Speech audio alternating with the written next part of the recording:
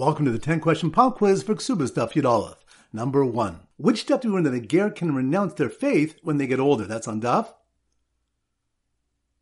Yud Aleph. Good. Number 2. Which daf do we learn that Rav Yehuda said in the Mishmol that a chassan is believed to make the kal lose her ksubah when he says Pesach Besuch Masas because it's a chazaka that a man will not go through the effort of preparing a suda to waste it? That's on Daf Tes. Good. Number 3.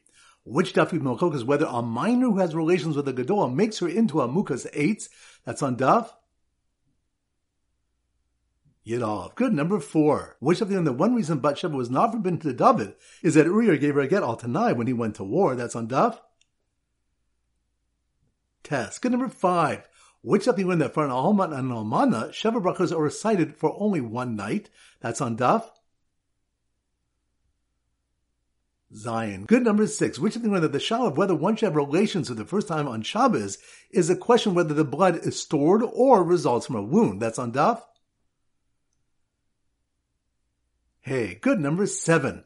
Which of the one that Rebbe Lazar holds that a chassan who says Pesach Basuch Masasi is believed to make the kala forbidden to him, but not to lose her ksubah? That's on Daf Tes. Good. Number 8. Which of the one basin can convert a ger katan when there's no father as it's a schus for him? That's on Daf Yud Aleph. Good. Number 9. Which of the one a widow is called an almana because her ksubah is a mana? That's on Daf Yud. Good. And number 10. Which daf we have a question regarding how many Sheva brachos are recited based on whether we go after Hashem's machshava or what he actually did in the creation of Adam and Chava? That's on Daf Ches. Excellent. That concludes today's pop quiz.